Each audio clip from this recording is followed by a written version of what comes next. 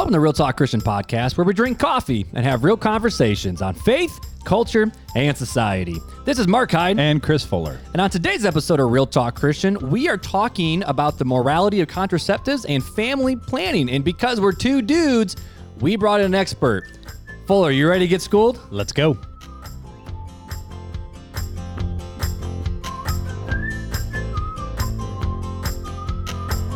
We interrupt our program to bring you this important message. Hey guys, Mark here. So the episode you're about to listen to is all about family planning, and with that in mind, we talk about some very sensitive subject matters. Everything from sex to contraceptions to natural ways to even the morality of contraception. So this is a great conversation and one that I think that everyone in the church needs to have the discussion moving forward. But we at least just want to give this little tag, this little warning that what you're going to hear on this episode truly is real talk. Back to the episode. Now, back to our show.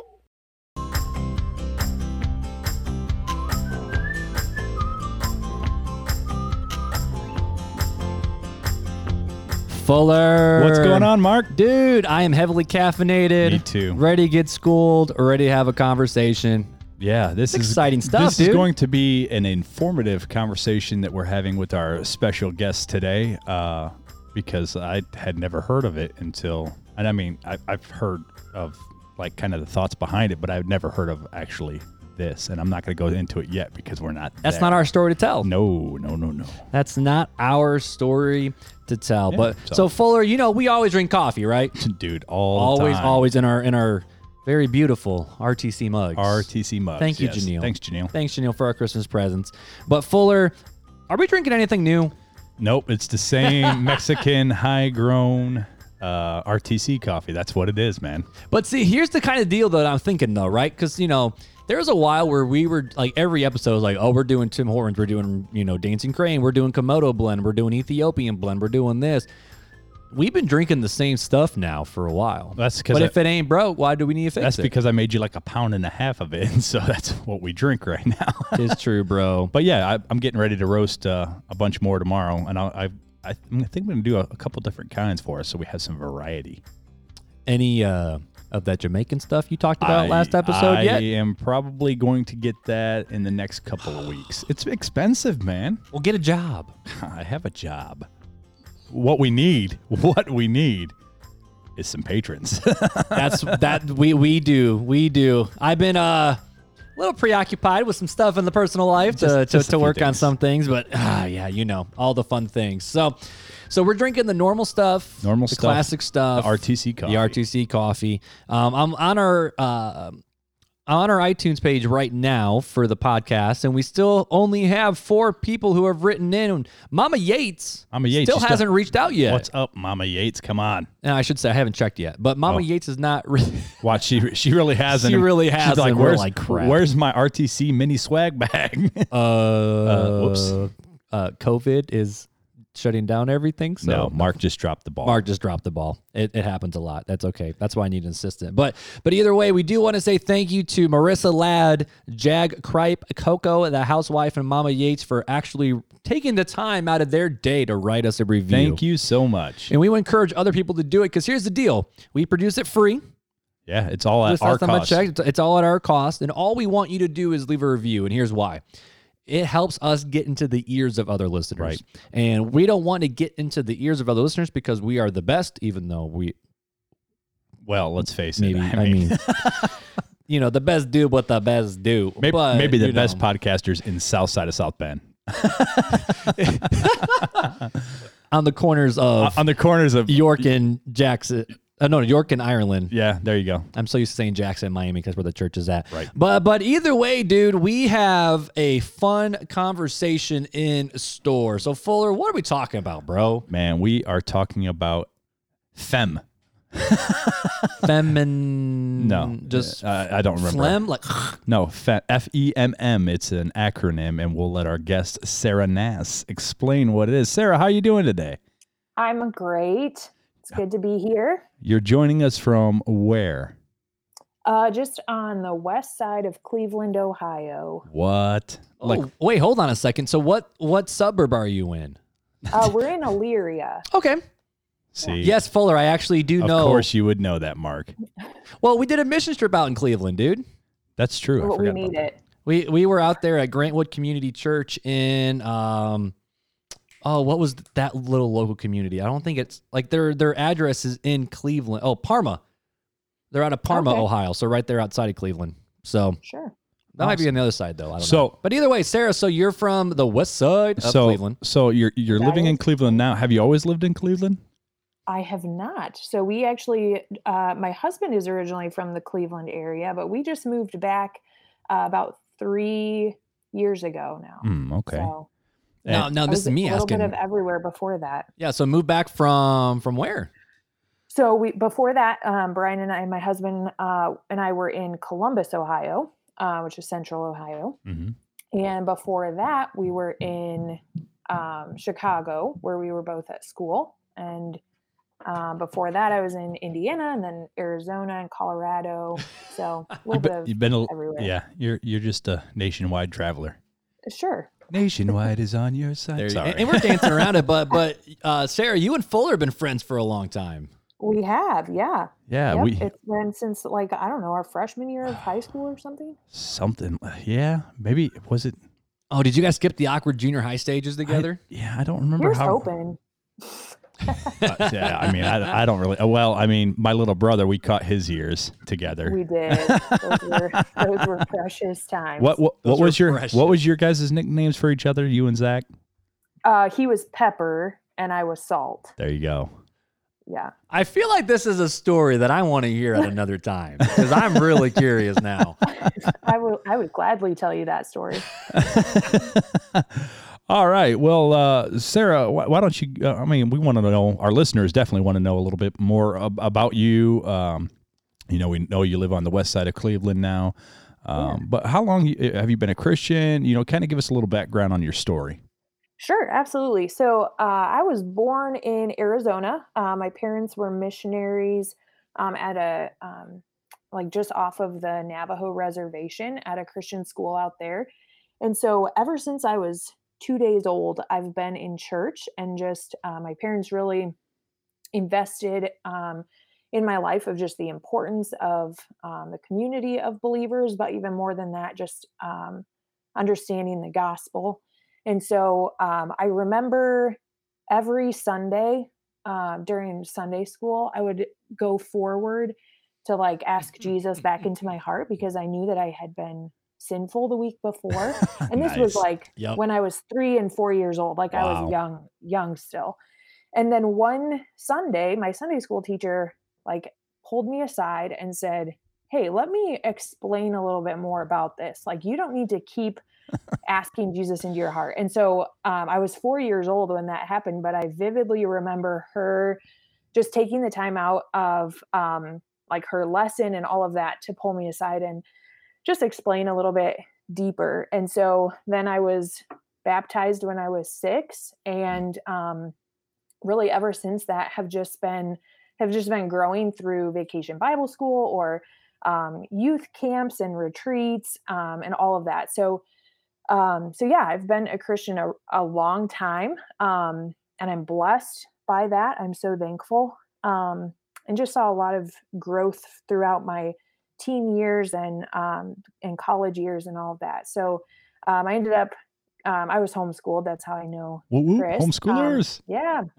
But I ended up going to Moody Bible Institute in Chicago and studying ministry. It was actually my major was women's ministry and biblical exposition, which is a fancy way of saying preaching, essentially. And so graduated from there in 2011. I met my husband while I was there, my husband, Brian. He's a youth pastor. So There's my whoop whoop. yeah.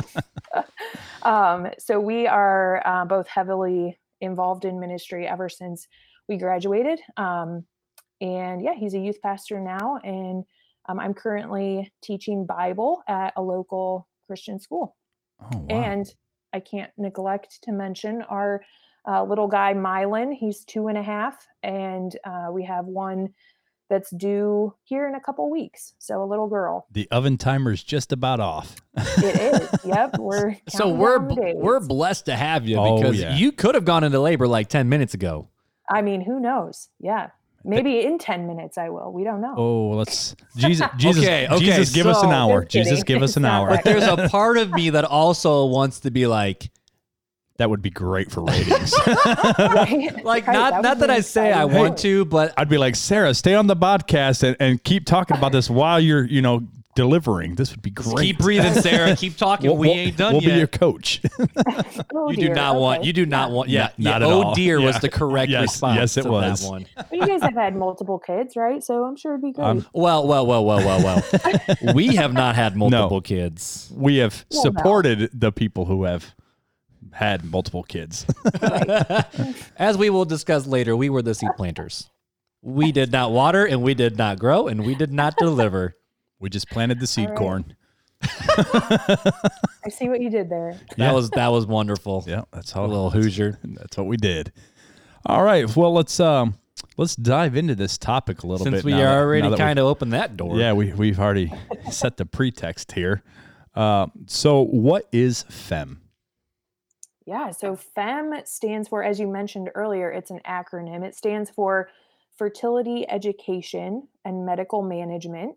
And basically, it's an organization that just wants to help women kind of feel empowered to know what's going on in their bodies and with their hormones, and be able to do a couple different things with that. One would be like family planning in a natural sense, Mm-hmm. and then one would be like if there's some kind of hormonal imbalance that they figure out, that they would be able to help in a more natural way, like balance and regulate the hormones. And so when you say natural way, you mean like without birth control, NuvaRing, any of that stuff, right? Exactly. Gotcha. Yep. So the basis of FEM is tracking a woman's cycle. So it's typically about 28 to 30 days roughly of her cycle, and just figuring out there's different biomarkers that we look for in the woman, and just really figuring out, like, are her hormones pretty regulated? And if they are, it's actually fairly simple once you know the method to figure out the few days that you're fertile versus the rest of the time when you're not fertile, and be able to plan your family accordingly. So yeah, it's just an interesting, and yeah, like by all natural, that's exactly what it is. There's no hormones, no like outside things that it's introducing into the body, nothing like that. So it's all based on these biomarkers that are already present in our body, and just learning to identify those and chart them so that we can kind of figure those things out. I don't want to lose our male listeners here. Sure. If you are a male listener and you're like, I do not want to hear this, you need to hear it, especially if you ever plan on becoming a parent, and being married is a pretext in all of our opinions. But So Eli, you listening still, bro? Eli, Jagger, all you guys that are younger and thinking about it, I want to keep your attention here. This is some good information that I wish I would have had back when I was 17, 18, 19. So I just wanted to throw that out there for our male listeners, that this is some important stuff if you ever plan on being married. But so I'm just kind of curious, how did you get involved with FEM? Yeah, so I was working at a pregnancy help center in Columbus while we lived there, and pregnancy help center being one that, if someone's facing a crisis pregnancy or feels overwhelmed with her pregnancy, she would come to us. We would do a lot of free services, and then connect her with free resources in the area. And so one of the things that we really wanted to do there was help educate women, so that we wouldn't be necessarily this just revolving door of Mhm. women coming in for services and leaving, and then coming right back, the next year or in a couple years or whatever, with a similar situation. And so we really wanted to empower women to understand their body better, and know, just how to kind of naturally help plan for their families and that kind of thing. And so we were introduced to FEM. I was introduced to FEM through my work there, Hmm. and I first took the class as a like learning it, just wanting to know more about it Right. and utilize it in my own life. And then I realized it was one that I could learn how to present and become an educator for it. And so I took that next step as well. And clinic of FEM in Columbus. So it was a great resource to be able to just have that medical clinic there and be able to point people in their direction. So that was about probably 5 or 6 years ago Okay. when I became certified as a FEM educator, and I've just been able to share it with a lot of different women now and families. I mean, some couples have taken it together, which is awesome. Um, and so just being able to share that with a lot of different people now. Hmm. That's that's pretty awesome. Uh, so do you enjoy being a fem educator? I mean, obviously you would if you took that next step and have continued on with it. What's some of the more difficult challenges as that you find you face being a fem educator? Yeah, I definitely enjoy it. It's if I could make it a full-time job, I probably would. But I love meeting with couples. A lot of couples decide to do it either soon after they're married or just before they're married, Hmm. because they just hear a lot about traditional birth control or hormonal contraception, and they know there has to be a better option. So that's been awesome. The challenges are definitely when like a woman doesn't have a very consistent cycle. So then we Hmm. have to really kind of like hone in and focus in and try and figure that out. Whereas a woman who has a very healthy, like pretty easily deciphered cycle, that makes my job easier. But we definitely want to work with the women that's not the case as well and be able to help them out. Okay. So what are some of the dangers that we see with like a birth control or an IUD Mhm. or some of these other methods that are out there? Yeah, that's a great question because I think that's a question that a lot of people have or maybe should have, right? Because there are a lot of different things, and just in general, the way that hormonal contraception works. And this is true of whether you're talking about the pill or the mini pill or the IUD. Any of those would be considered hormonal contraception, and they all work in essentially the same way. So the way that works is kind of threefold. And so um, essentially, each method of birth control is decreasing all of the natural hormones that are in a woman's body and supposed to be in a woman's body. Mm-hmm. And it's replacing them with all kinds of different levels of these synthetic hormones. Um, and so what that does then in the woman's body is it thickens her cervical mucus to Mm-hmm. help prevent conception. Then it prevents ovulation, which therefore would prevent conception, Right. essentially. And then it thins her uterine lining, which prevents implantation after conception. And Mm. this is where I think for a lot of Christians, um, this would pose a big problem Right. with hormonal contraception. So this last one of thinning the uterine lining, which prevents implantation, so it prevents a fertilized egg from implanting into the endometrium, Mm-hmm. um, and that's essentially an abortifacient. So, and that sounds like a really strong term to use for this, but I mean, every science agrees. Like once the egg is fertilized, um, that's conception. Like that's the moment of conception. Right. And so, um, if life begins at conception, then any any amount of like interfering in that is essentially an abortifacient, and so potentially aborting that life. And so I mean, we see in scripture just how in Psalm 139, it talks about like, I knew you, I formed you in the womb, right? And then science even talks about that, that human life begins at the sperm egg fusion.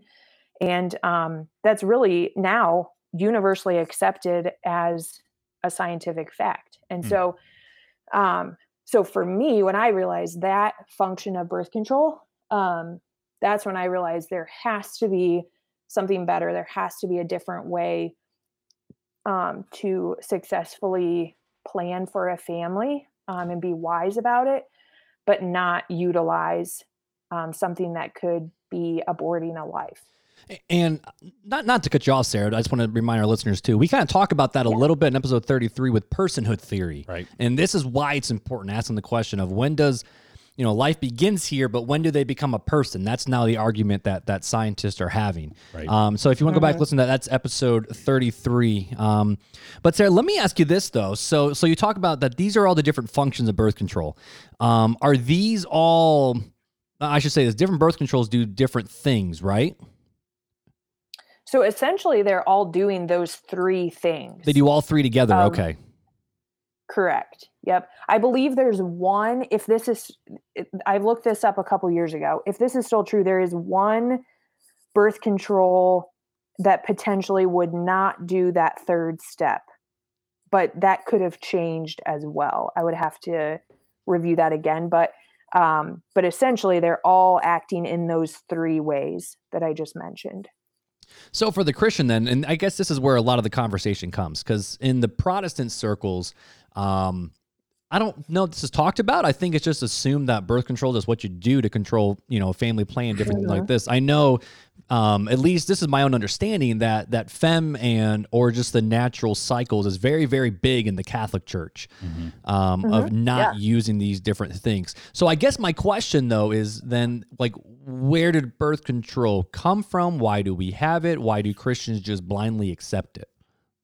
Yeah, that's a huge question too, because I don't know if you all are familiar with Margaret Sanger. She was the founder of what became Planned Parenthood, but she had opened, but like prior to 1950, a few years prior to 1950, she had opened the first birth control clinic, which later became Planned Parenthood. And she underwrote research for the first human birth control pill. And in 1960, this first birth control pill was approved by the FDA. And then in 1968, the first IUD was approved. But then in 1970, actually some feminists challenged the safety of birth control. And wait. So back up. So feminist were the ones who Right. called it out. Okay. I wasn't expecting to hear that. Yeah, me either. Right. Yeah. So they called it out and said, look, we don't know that this is actually safe and actually helpful to women. And so, and kind of I don't know if you would call this a fun fact, but you like way back around that same time, they tried a male version of a birth control pill. And I've heard of that. Yeah. Say that again? I said, yeah, I've heard of that actually. Okay. Yeah. So they tried this to market this male version of a birth control pill. And the men were saying, no, this has terrible side effects. We don't want to deal with this.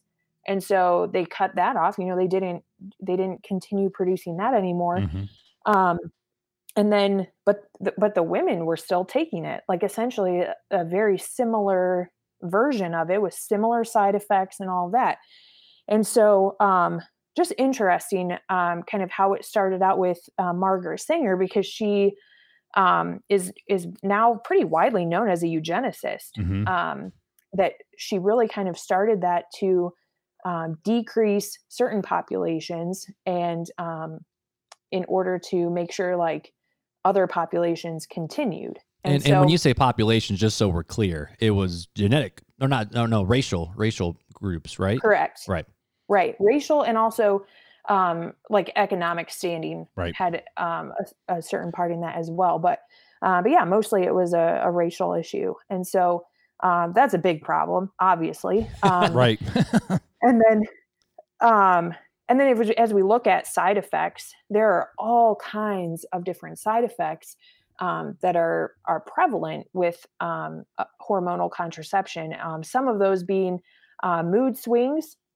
Some are I actually know someone who right after she had her second child, she was rushed back to the hospital with terrible chest pain. Hmm. And the doctors found out she had a double pulmonary embolism, and they What? caught it just in time. She survived. They were able to operate, and they asked her, like, were you on a hormonal contraception? And she said, yeah. And they said, well, that's probably the cause of these blood clots that almost took your life. And so blood clots are a huge issue with birth control as well. And then, there's a wide gamut, kind of depending on which one you're specifically taking. But there are some that are kind of a life or death kind of side effect. And I don't necessarily want to play that game either, you Right. know? And I don't think women in general should, especially when there are other options out there. So let me, we've talked about the side effects. Obviously, planning around cycles, there's really no side effect to that other than if you don't plan right, then you may end up pregnant. Which all children are blessings. So what's the success rate between using a FEM method compared to like a birth control method? I mean, we obviously know it's more dangerous to use birth control, but what's like the success for being able to plan accordingly for your family? Yeah, that's a great question. So birth control is highly effective if you use it correctly. And granted, there's a little bit of difference again, just in which specific kind you take. But really, it's like 98 to 99% effective.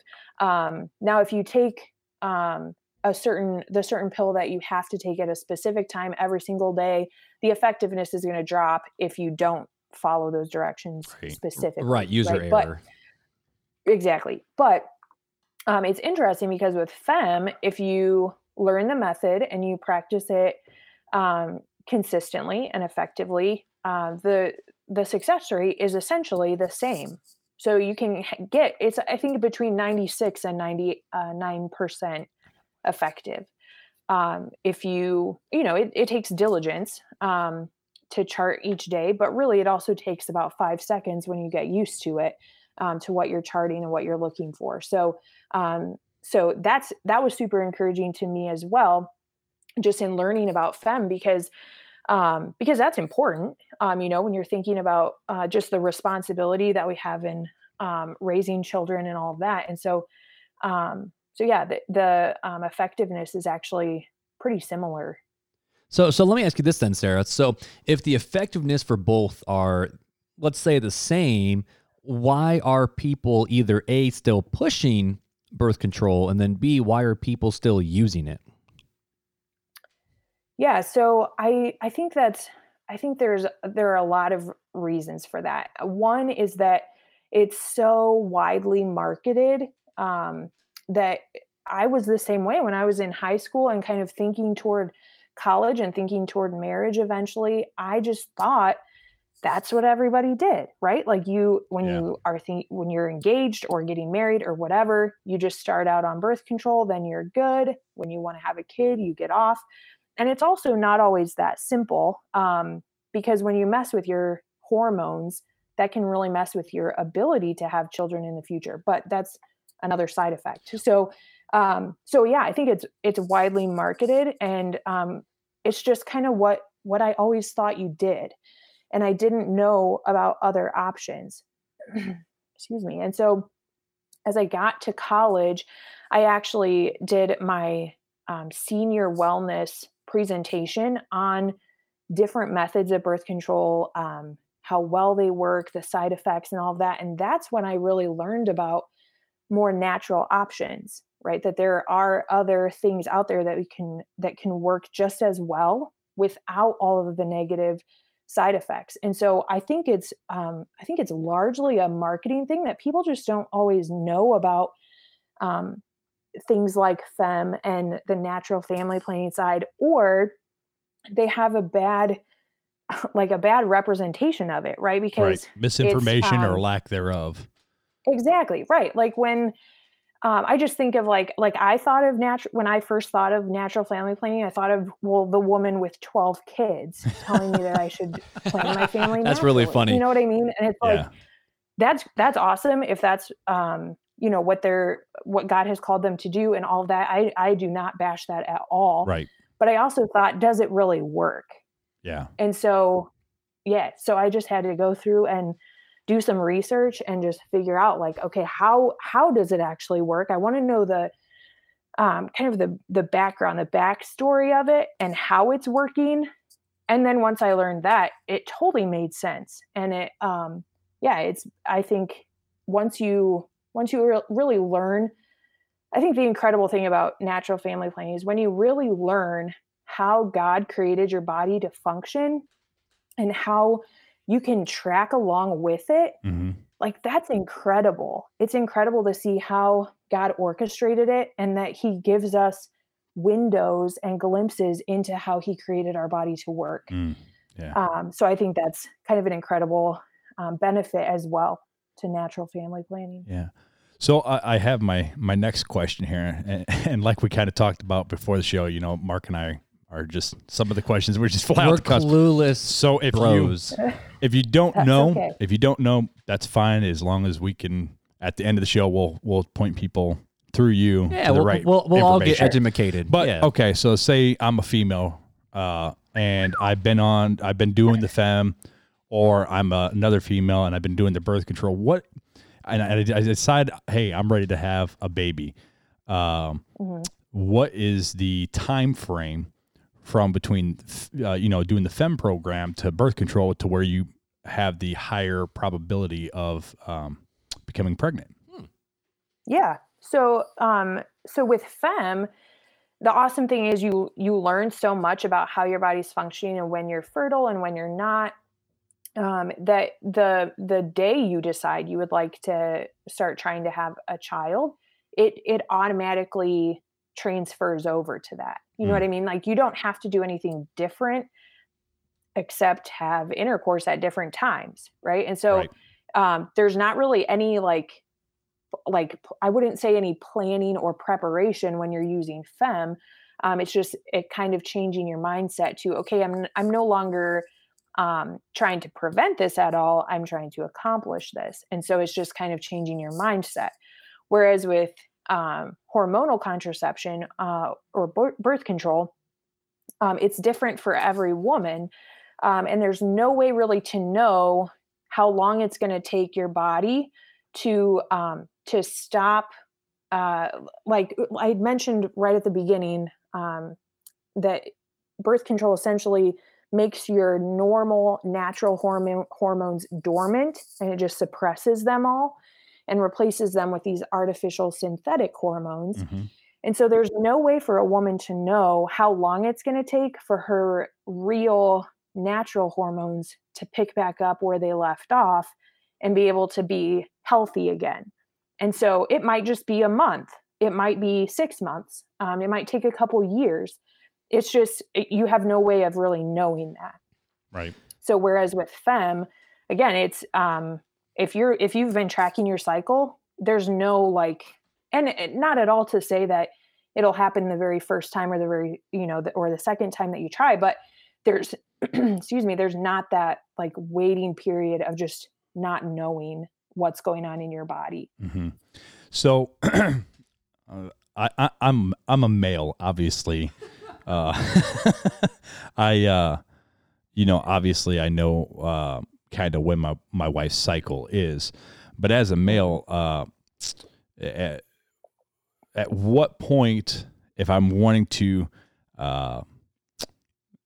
me and my wife are wanting to have children, at what point do I actually, do the deed to have my best chances? Yeah. Did you just say do the deed? I did. Do the deed. Sow the corn seed. That's called sex, Fuller. I understand that. Sorry, I had he was to. homeschooled. We got to cut him some. I was homeschooled but, with the K. Called out. Go for it, Sarah. Go ahead, Sarah. So essentially there's kind of this, I don't want to say formula, but there's, like I mentioned earlier, there's different biomarkers that women look for to know at what point they're at in their cycle. And so, women can tell if they're trained and they know what they're looking for, the few days that they're considered fertile. And so if you want to have a baby, you would look for those specific biomarkers of when she's fertile.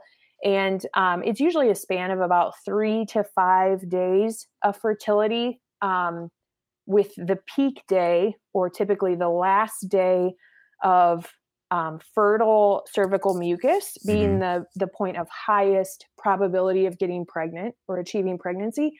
And so she would be looking for, but she would also know, if she had been charting for a while, she would know kind of what point that comes in her cycle. And so at that point would be the highest probability of achieving conception or achieving pregnancy, if that was the objective.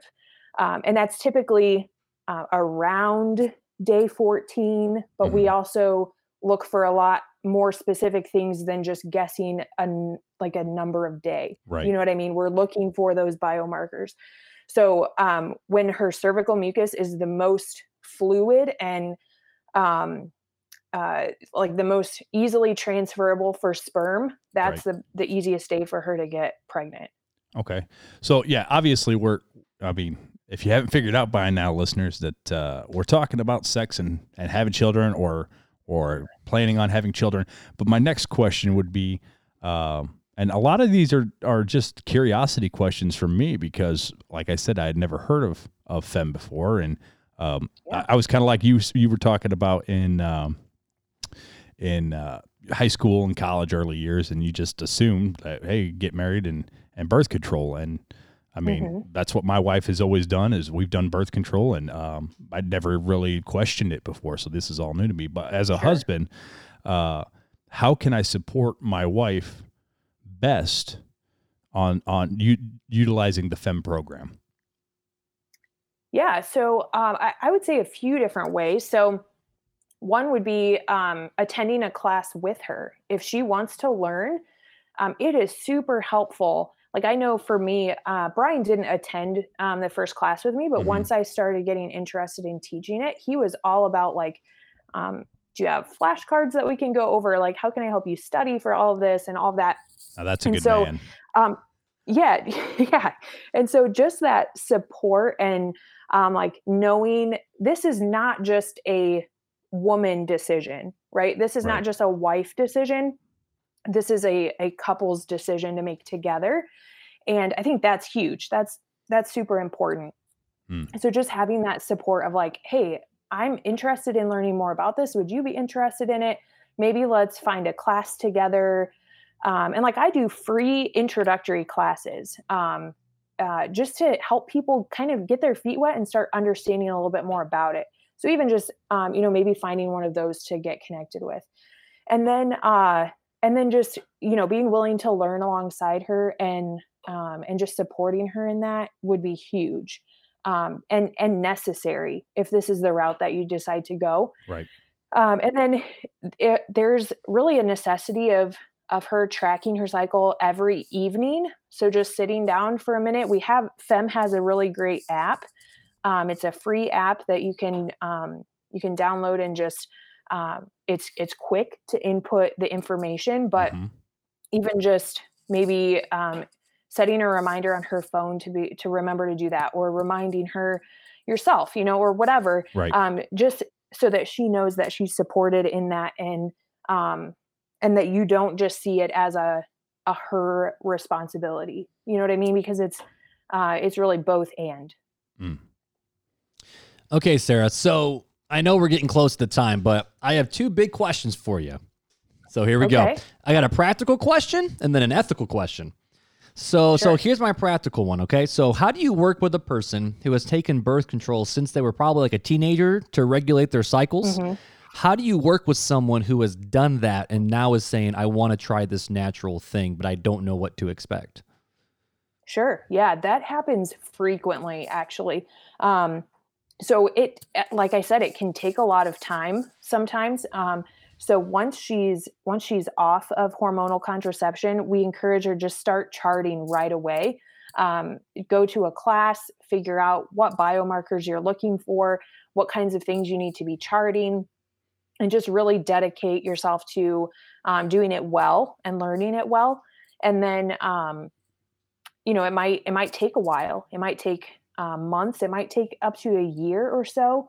But really, the point is just for us to walk with her through that process of learning and transitioning and from birth control to a more natural method. And so that's really what the FEM educators are here for. So there's a community of support go through that process. Yeah, absolutely. That's cool. All right. Yeah. So here's the ethical question. You ready? So I'm ready. So we all will agree. I mean, we're all believers. We're all Christians. We're people of the book. So we all believe that.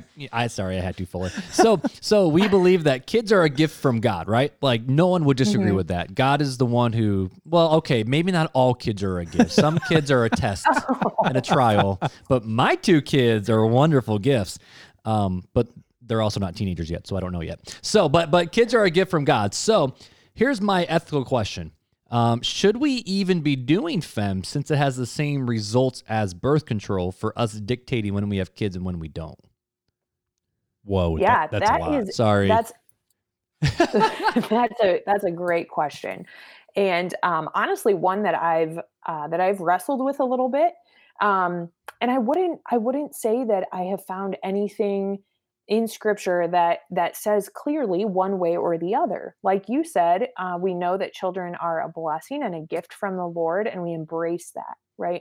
Yeah. For sure. We also know that life begins at conception. It begins in the womb, according to Psalm 139, that God has planned that life from the time they were in the womb. And so in those areas, I would say, like, yes, children are to be loved and accepted no matter if you planned for them or not, right? However, I also don't see anything that would necessarily dictate us away from a responsible planning for our families. Good stewardship. I would say if it involved like abortion or taking a life or anything like that, certainly we know that is not God's heart. Right. There's healing and there's forgiveness if that's in someone's story for sure. But I just look at a few different things. So we plan for things like retirement, right? I mean, typically if you're in ministry, maybe not, but I'm just kidding. Just because okay. I actually do, but you know. It's a little harder sometimes. You're a pastor's wife. You get it. Sarah's a pastor's wife. Ministry people can buy into stocks right now and be okay. They're cheap. Double down. Right. But yes, we plan for retirement. We plan for things, right? We plan for retirement. We plan for buying a house. We plan for the big decisions. And so I don't necessarily see that there's anything wrong with planning for a family when when you're doing it in a way that's not taking a life, but simply planning for, maybe the right timing and that kind of thing. However, I also applaud the people who decide, no, you know what? I'm not gonna do any of these methods. I'm just gonna keep popping them out as fast as I can. Right, exactly. And I know people that is part of their story, and that's awesome too. I just wouldn't say that I found anything that would make me feel morally or ethically or scripturally bad about utilizing a natural method of planning for a family. Okay. Yeah, I mean, I think I personally agree with everything you just said. Oh, me too. Yeah. So, I mean, we just want to hear the expert's opinion because we are men and we have not had to push a baby out. You could become experts, though. That's what I want you to know. This is true, but there's something special that women have that men can never have. No matter how many things they A brain? cut and, well, that too, and a heart. And But a uterus. There it is. that's the big one. No matter how many cuts we do, we will never have one. So, sorry, that was a bad joke. Anyways, so my personal final question that I have for you, because we don't want to keep you on too much longer, but we have a lot of young listeners, a lot of high school, college age kids that are listening to our podcast faithfully every week. What would your advice be to those who are not married yet, but eventually plan to be married and have a family? Yeah, I would say it's certainly do some research. I don't think there's anything wrong with just even if it's research like personal. Like I talked to my parents before I ever got married, mostly my mom, but it was just like, hey, what is going on here with like birth control and all of that? And she had some pretty frank conversations with me, and I appreciated that because she really helped point me in what I believe is the right direction as well. But also, Femme has an awesome class called Teen Femme, like teenager Femme. And it's focuses a lot more on just the hormones, and it's specifically for young women, but it focuses on their hormones and what they're going through, just in puberty and all of that. And it's a great starting point. I've had moms do it with their daughters before, and that's awesome because it really just opens up conversation and just starting to even think about what might be next. Right. And what direction they want to go when they do decide to get married and that kind of thing. And so I think that can be a really helpful resource as well. I like it. So Sarah, where can people find out more about Femme? Yeah, if they go to femhealth.org, I'm double checking myself right now because I don't want to say it wrong. Femhealth.org. Would be the place to get more information about Femme in general, and then if they want to contact me, I don't know if you're able to put my email or anything in the show. We can do whatever you give us permission. Yeah, yep, that would be awesome if they have specific questions and just want to shoot me an email. That's totally an option too. But femhealth.org will give some really good information and just some more background on Femme and just what they're all about. And then, you can contact me as well. No, that's super cool. And then for the teenage Femme, is that on femme.org as well, just on the various pages? Yeah, yep. You would be able to find it there. It's going to be under like their different classes that they offer, I believe. Okay. So. No, that's super cool. Thanks for that. Yeah. So I do want to challenge I know there's at least one listener specific who they actually wrote to us and kind of mentioned this, and it was kind of cool. And when I mentioned, we're going to be talking about this specific topic, they were like, oh, this is awesome. This is great because I'm engaged, looking to get married. So I want to challenge the people who do have questions. Hit Sarah up. I mean, Sarah, this is something that you obviously are passionate about. You're knowledgeable. You're a strong believer, all these different things. So if there are people out there, don't be scared to reach out. She gave you guys permission, Absolutely. people. And if for some reason you can't find her email in the show notes, go ahead and contact Real Talk Christian Podcast at gmail.com, and we will get you that information. I love it. So Sarah, before we let you go, though, is there anything else you would like to say about this topic that we may have missed? You know what? I think we covered so much that there's still so much to cover.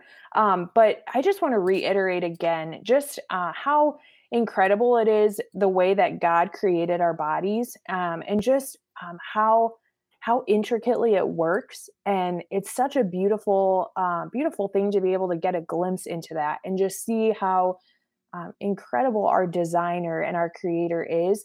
And just be able to kind of and see his hand at work in all of that. And so that's been one of the coolest things for me about Femme, and something that I hope to pass on to anyone else who takes the class and and hears about it as well. So I love it. Thanks. Yeah, it was great having you on, Sarah. Thanks for being on with us and agreeing to. Thank you for having me. But we can't let you go yet, though, Sarah. Not yet. Because you see, you already had your time for a fun fact, and I know you're a listener, so you know what's coming.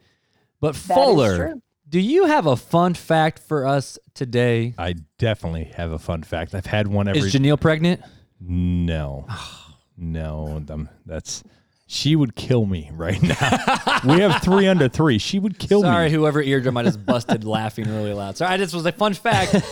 Pregnant number 4. Woo! I was hoping. Yeah, but she would be horrified with me at this time. I'd be sleeping here at your house, so. I mean, you can sleep in my couch, I guess. But anyways, anywho, what you got for us, the bro? fun fact for today. Mark, did you know a sheep, a duck, and a rooster were the first passengers in a hot air balloon?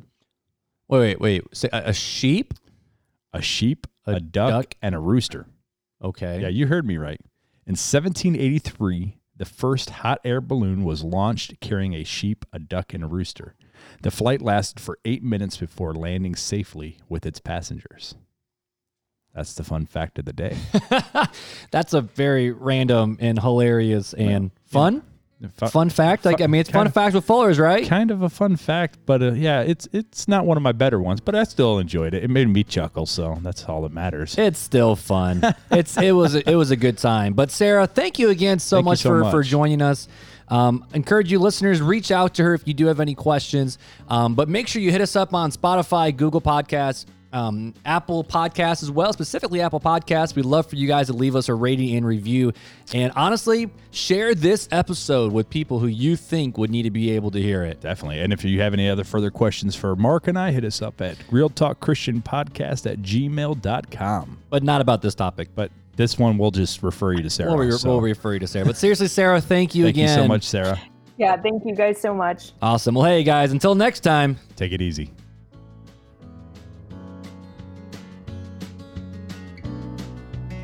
Thank you for listening to Real Talk Christian. To help get our podcast into the ears of other people who need to hear these conversations, we would love for you to leave us a review on Apple Podcasts or Google Podcasts. To keep the conversations going, feel free to follow us on Instagram and Facebook and share our content with others. See you next time.